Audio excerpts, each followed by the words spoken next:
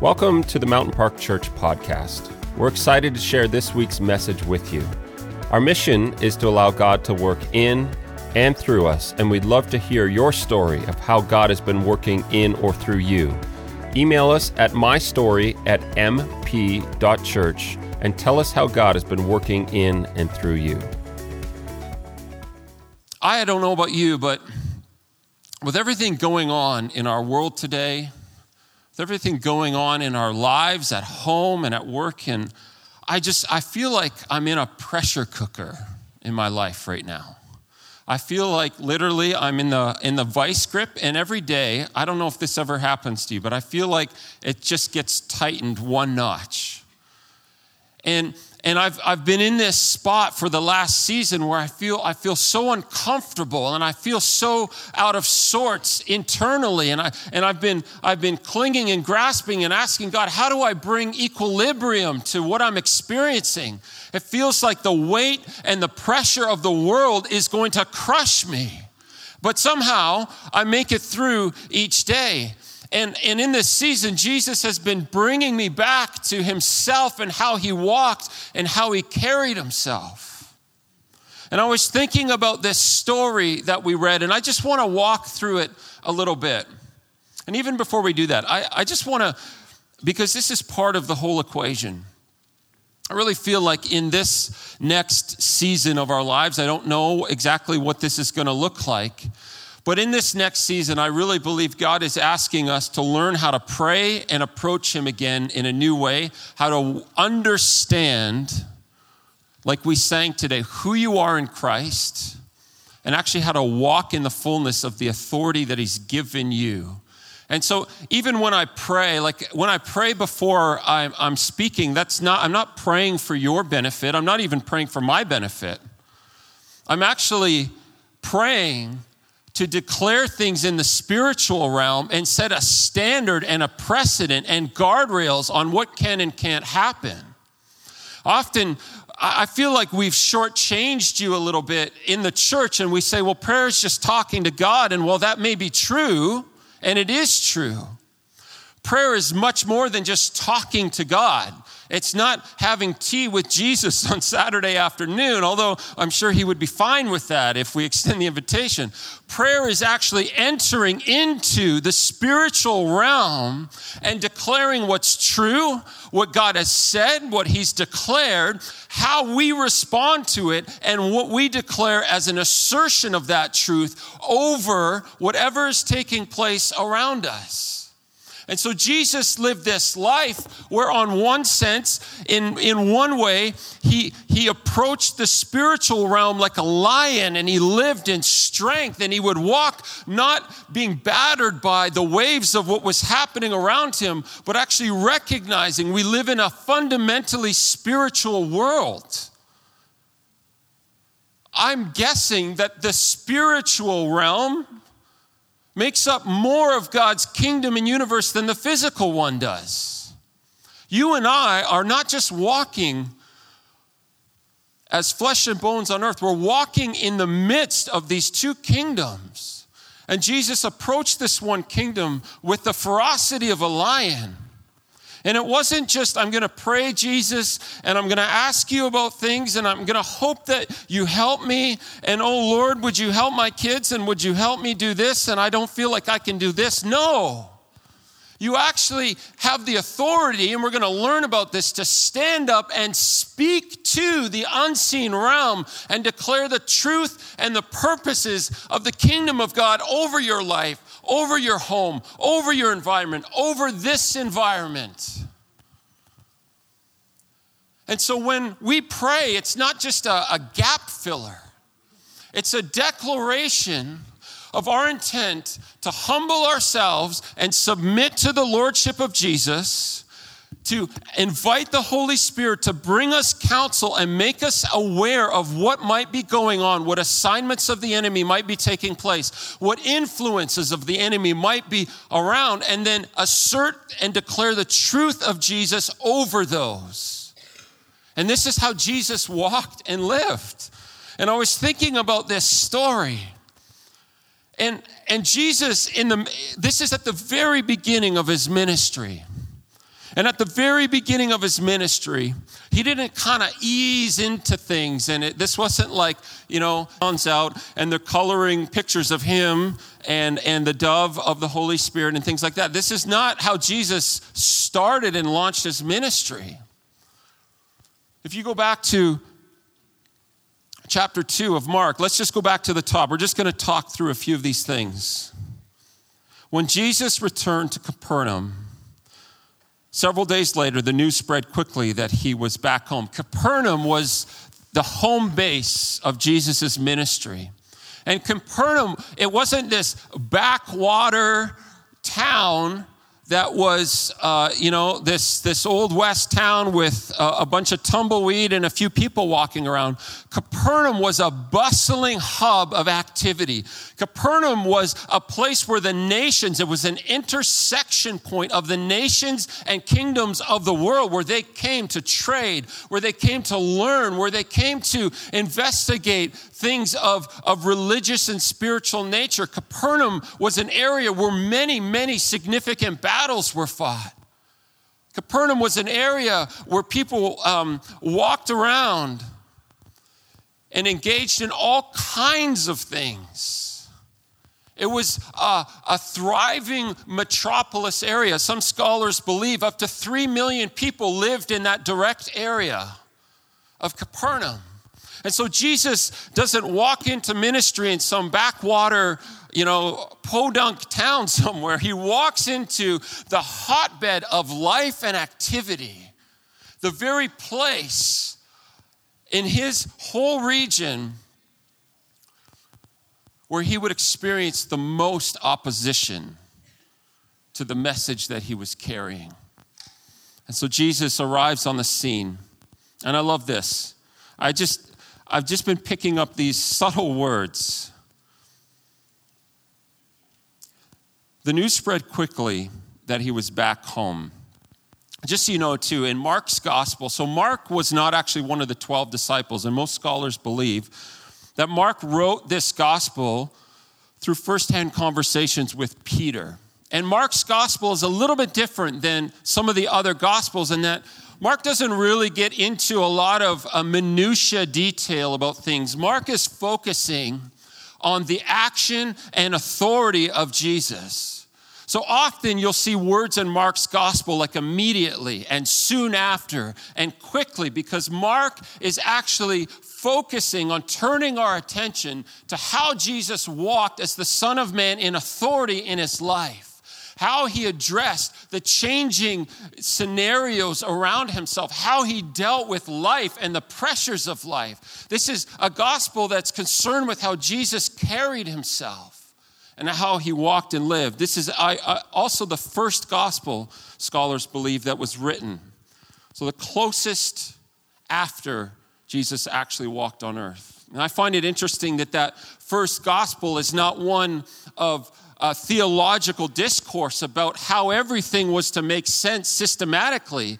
That first gospel was an explanation of how God works and moves in our life in a practical and fundamentally engaging way. And so it says, quickly, everybody gathered around the home where he was staying.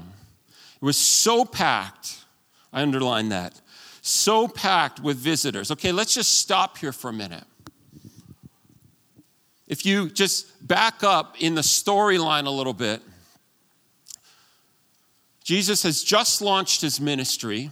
He's just sort of done a tour of the whole region, and he's coming back home. And he's coming back to his home base. He's intentionally not doing ministry out in the streets. There's already crowds of people following. He just wants a little peace and quiet, it seems like. He just wants things in his life to just let's get away from the noise for a minute. And the moment he comes home, there's so many people there that it says in other translations that not only was the door blocked, but people were standing outside. As far as could be heard, they were standing outside wanting to get a glimpse of Jesus, wanting to hear some of his teaching. And so Jesus walks into this pressure scenario where his time is no longer his anymore, What he wanted to do in teaching, he can no longer do because these guys have decided they're going to rip through the roof of the house and lower somebody right on top of his head. And so his plans, his intentions, his desires all get kiboshed. Everything goes upside down on Jesus.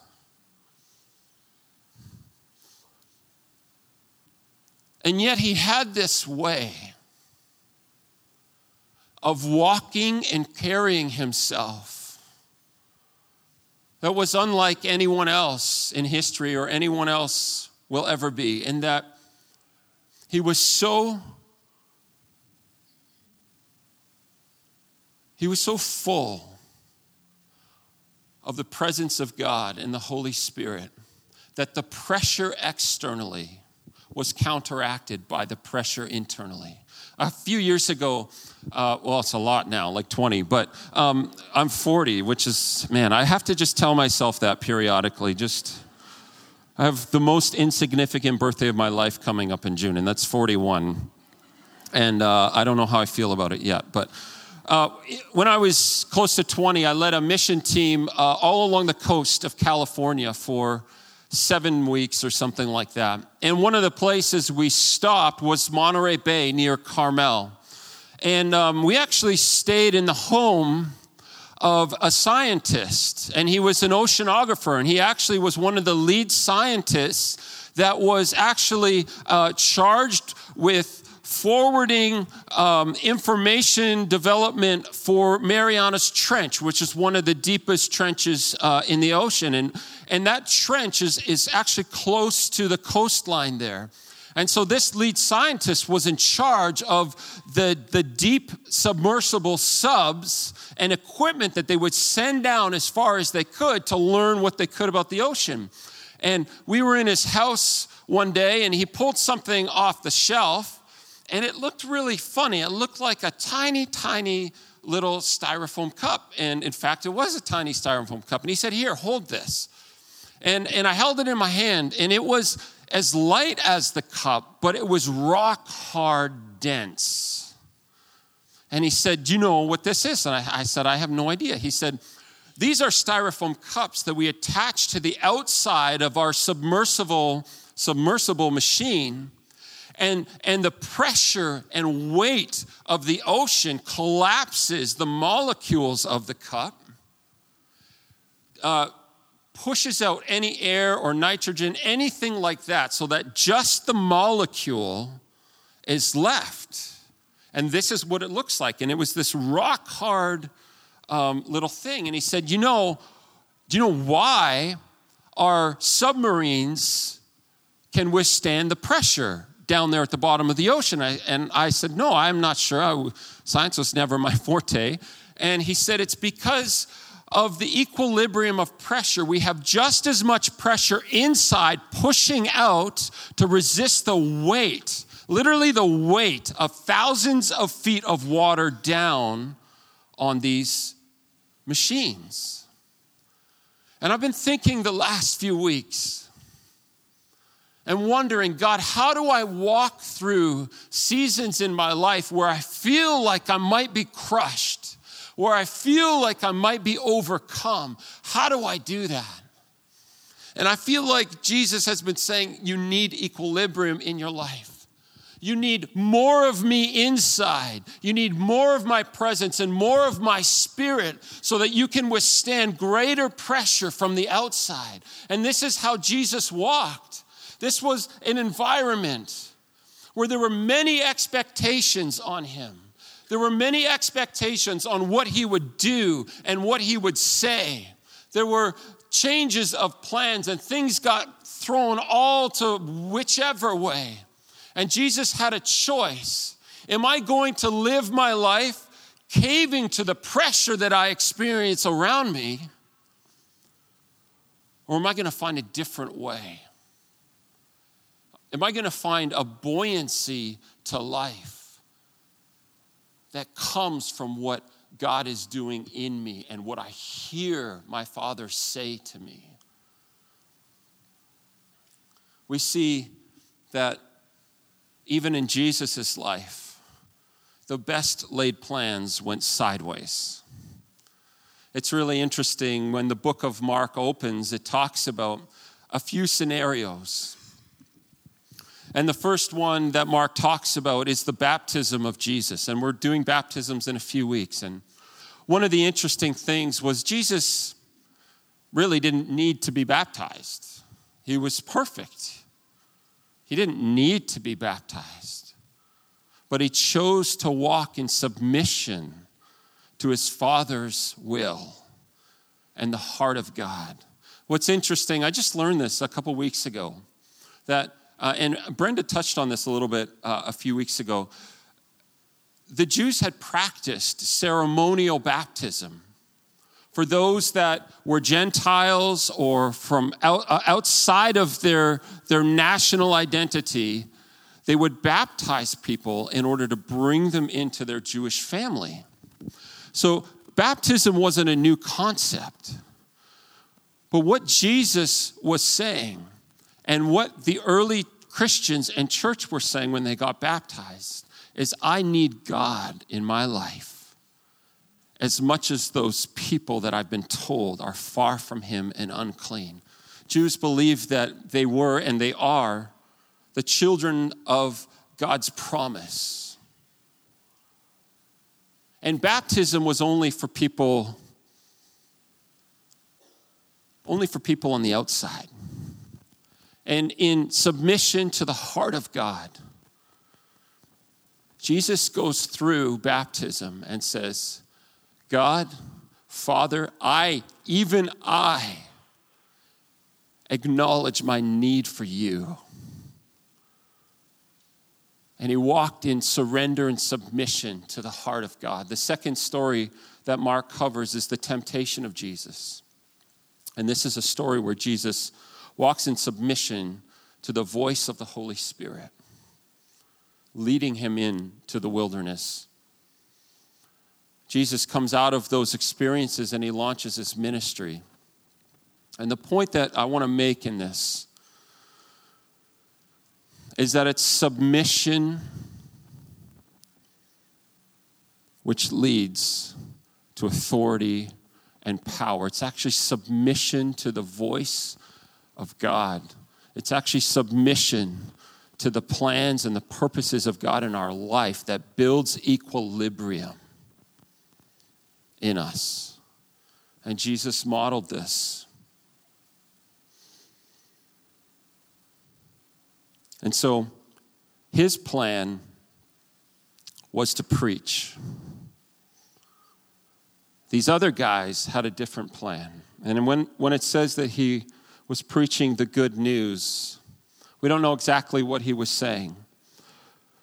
But Jesus was declaring, like he often did, scholars believe he was declaring the kingdom of God is at hand. And when he said that, it wasn't a geographic region. He wasn't saying, we're expanding our territory this way and we're growing this way. He was actually saying the rule and the reign and the authority of the kingdom of God is here now. It's here. And in the middle of his preaching, these men cut a hole in the roof, and depending on which translation you have, it may read it a bit different, but when you dig into the original Greek words, it literally actually means they forcefully cut open and tore open that roof. They tore open that roof. They forcefully removed any barrier and obstacle to God doing what they so desperately needed him to do in their life. In such a way that it says as they were lowering them, scholars believe that they lowered him down to Jesus, which is what the Bible says. And there was no plan B. There was no, well, if Jesus isn't having a good day, then I guess we'll lift him up. No, we're doing this, God, and we have no backup here. We're fully reliant and dependent on you working and moving in our life. I'm willing to rip down anything that would oppose or block your presence and your activity in my life. And I'm going to follow you and chase after you in such a way that I can't back out. I can't divert to plan B or C or D. There was no backup plan. Everything was riding on this. And so you have the faith of these guys, and then you have Jesus, whose whole plan gets interrupted. And he could either choose to allow God to work through him in that moment, or he could, just brush them to the side. And just imagine for a minute, I don't know what you think, but sometimes I've thought, it wouldn't have really bothered him. But they cut a hole in the roof over his head. He's trying to talk. It'd be like somebody doing that right now. I'd be a little annoyed at the distraction. I'd be frustrated. And yet Jesus has this equilibrium from the presence of God in him that counteracts the force and the weight of the things that are throwing him off his objective.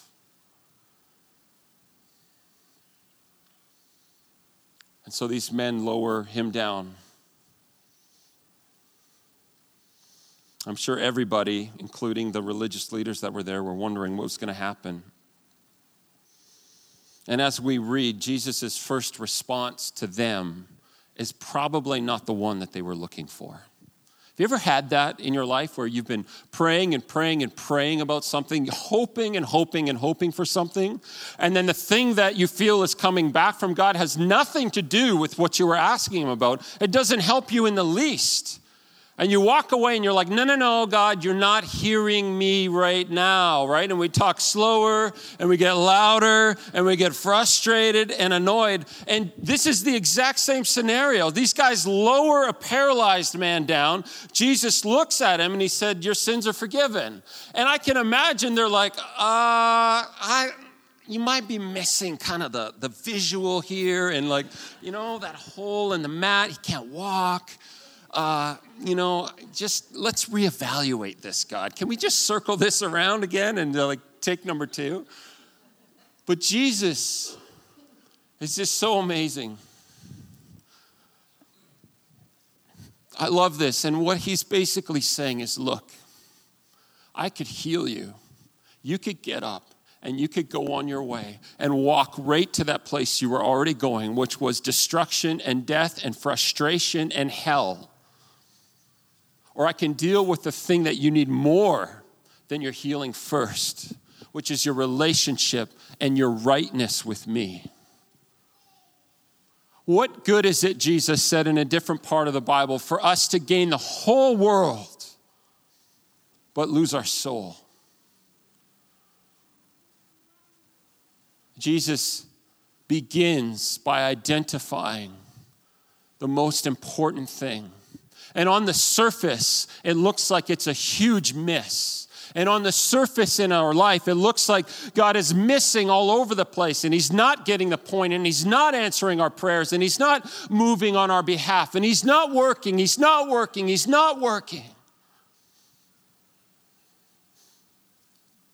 And yet I wonder if Jesus is saying, just stop for a minute. Because what I want to do in you today is actually the foundation for where I'm going to lead you tomorrow. What good is it to heal a man's legs, potentially even his arms, if he walks out of that place back into the same trap that he came in with? What good is it in your life and in my life for God to bless us and do these things in our life that he wants to do? What good is it if we continue to just walk on our way, pursuing our own interests and pursuing our own desires and pursuing the things that gratify us and bring us a sense of accomplishment and validation and all of those things? What good is it to get those if we lose our soul in the middle of it? And so Jesus is in this environment, and the temperature just gets getting turned up and turned up. And now he probably has, a paralyzed guy who's frustrated and angry with him. His friends are upset with him that he didn't do for them what they wanted him to do, and they'd gone through all of this work. There's the religious leaders who are upset with him because he's violating everything they've studied and known to be true about God. And there's all these people crowded around. There's all these people inside the house and outside the house just trying to get close to him. And he's just sitting there doing absolutely the opposite of what everybody wants him to do. And yet there's this equilibrium, this counter pressure, because he's listening and hearing the Father and responding to God's directive in his life. There's this counter pressure that counteracts the weight of all of that. It's funny, in the last few, maybe 2 months, I've gotten a whole bunch of emails from some of you and talking about our parking lot being so full, and it is. And it's getting paved in a few weeks. I was going to do like a big fancy update, but why? It is getting paved in a few weeks, which is amazing. And there'll be more spots. But it's not going to solve the whole issue, but it'll be a major step forward. And I've been getting emails about our parking lot and about going to 2 services and people coming in and feeling like there's nowhere to sit. And our kids ministry literally has almost 6 times, whatever that number would be, 6 times growth in the last year alone. And they're exploding at the seams. And there's all this pressure. There's all this expectation. There's all of these things that everyone feels we need to do. And I've been walking in that and listening to that and appreciating that and going, God, what do we do?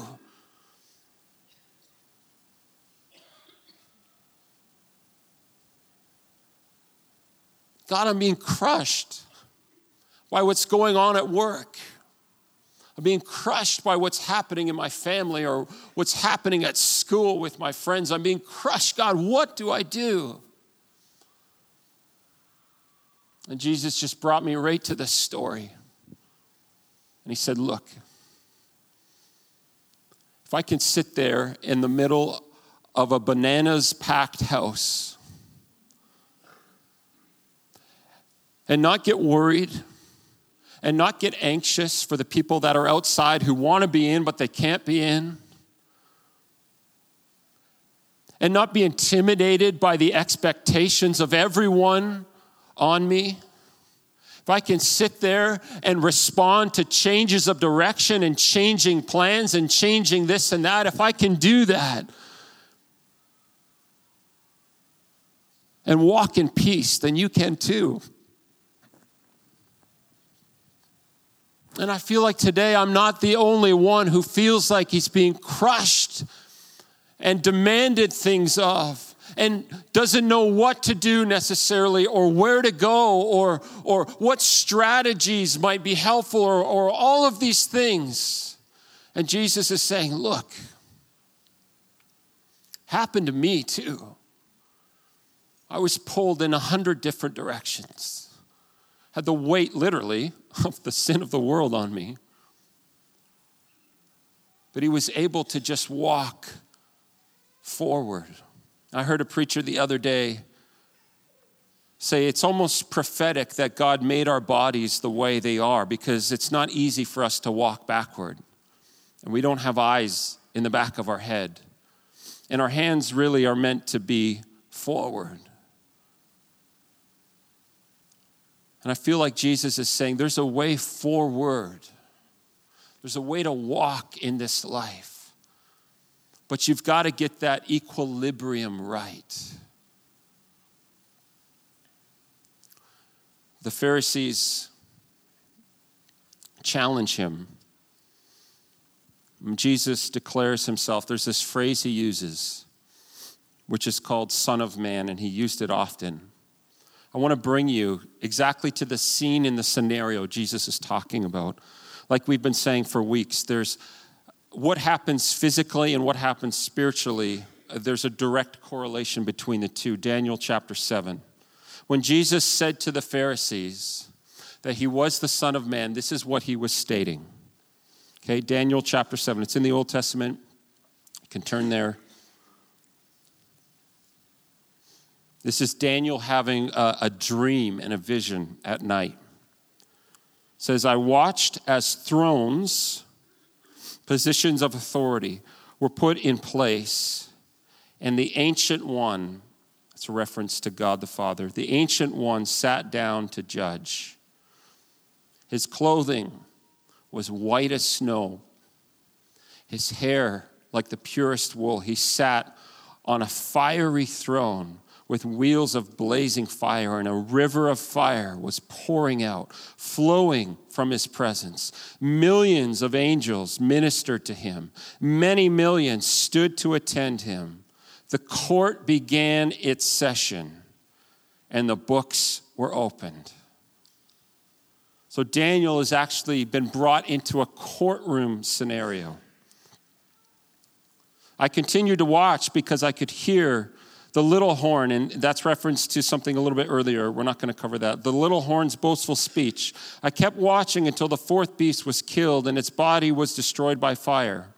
The other three beasts had lost their authority. Underline or circle that word. They'd lost their authority taken from them, but they were allowed to live a little while longer. Then get this.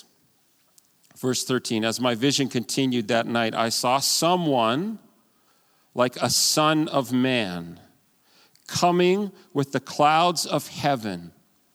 He approached the Ancient One, God the Father, and was led into his presence. Verse 14, this is the equilibrium builder in your life and in my life. He was given authority, honor, and sovereignty over the nations of the world, so that the people of every race and nation and language would obey him.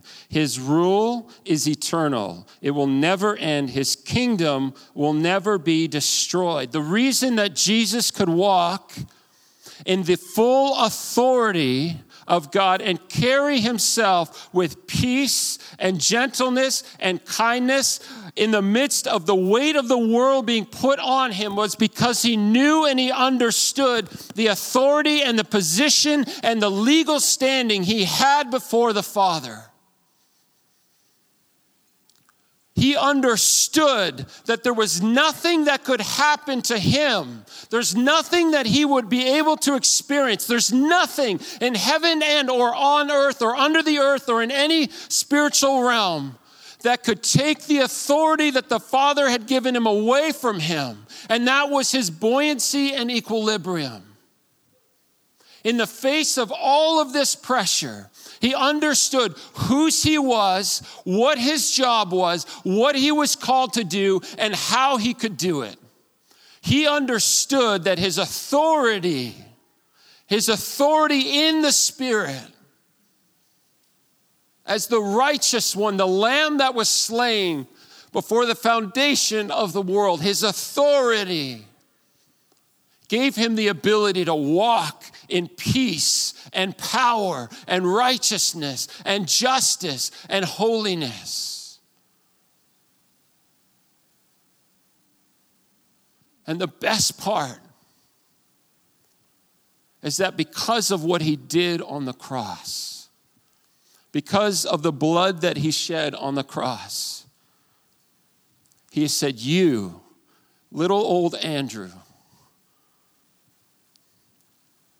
you can walk with that same authority and victory and power. But the way you walk is not the way you think you walk.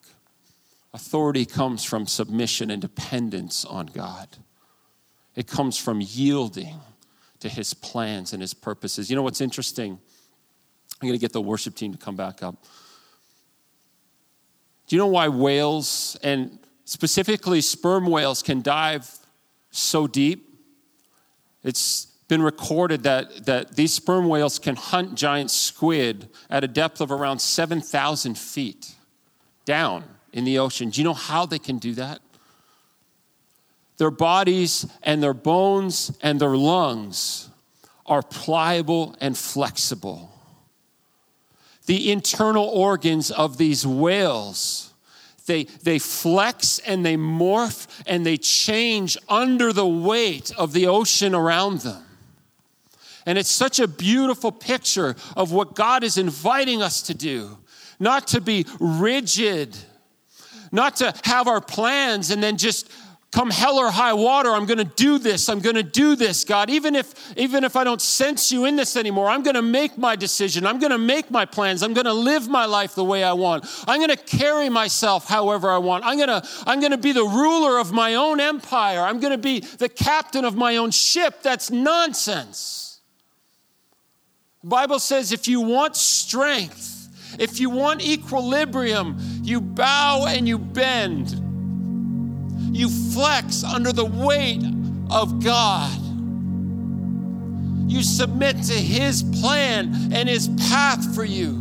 You ask Him every day, God, what do you want me to do? And even if your day goes to hell in a handbasket, you say, God, I want to hear from you. I need to know where you're leading me and what I should do. The Bible never, ever says that we should live for tomorrow. In fact, it says the opposite. It says, don't make plans for tomorrow because you don't know what the day is going to bring. And even in Jesus' ministry, he modeled and exemplified this principle. He dealt with life as it came. It says when he called his disciples, it says one day he was walking on the beach. One day. That was the day where God said, start calling the people that are going to build my church.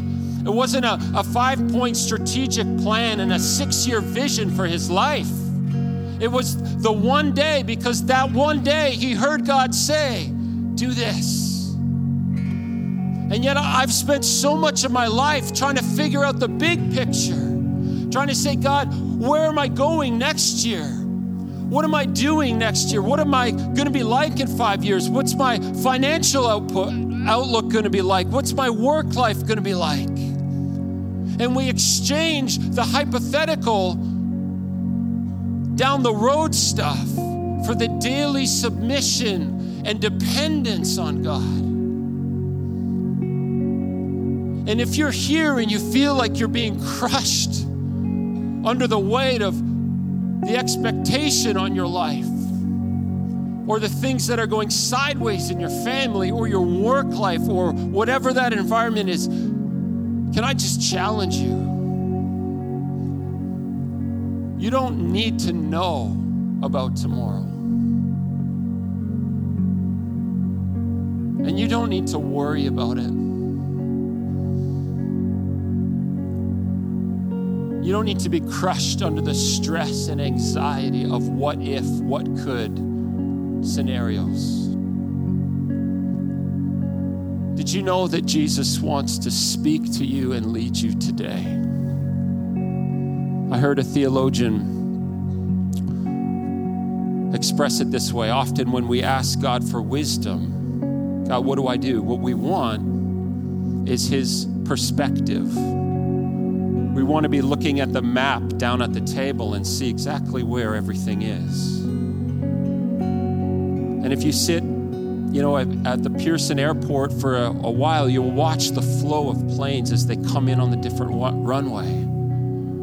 And you'll get a sense for a bit of the rhythm of that, but you don't know what's happening as they're in holding patterns at different elevations, as the air traffic controllers are figuring out how to arrange hundreds and hundreds of aircraft at one time.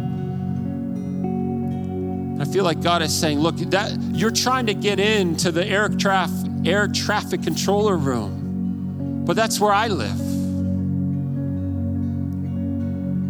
What He's saying is just get behind the wheel, start driving, and ask me where to turn today.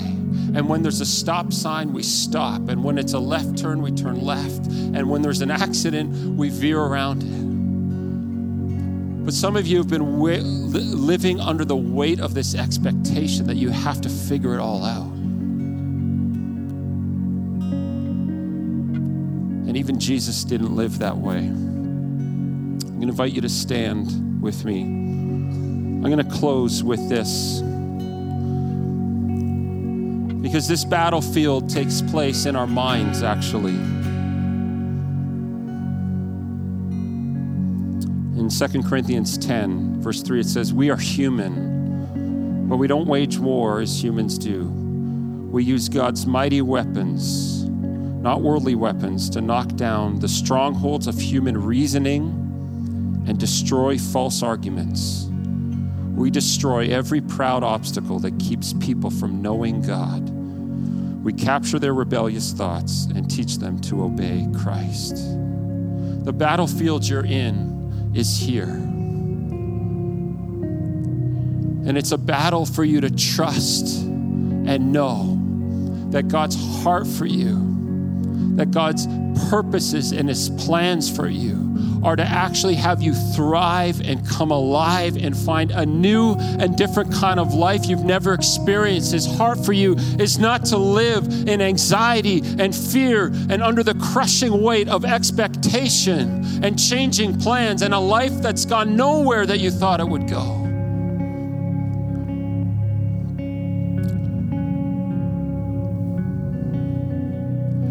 But it's our own reason and logic that gets in the way. And so the worship team is going to play a song as we close, and I'm going to invite the prayer team.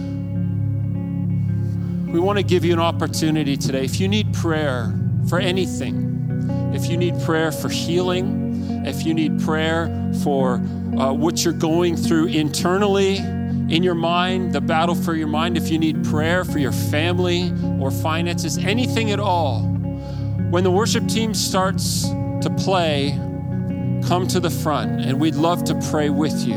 I really believe that today Jesus wants to recalibrate that equilibrium so that you can walk in peace and hope and joy and the goodness of God, that you can respond to his call on your life today, not tomorrow. And so if you need prayer for anything this morning, I invite you to come once the worship team starts. Jesus, we surrender to you. And God, we get it wrong so often. And God, we live our lives in anxious responsiveness to what's happening around us. But Jesus, you didn't live a responsive life. You lived a life of victory and declaration and sure truth. God, you understood, Jesus, the weight and the pressure we feel. But you modeled a different way to walk through it.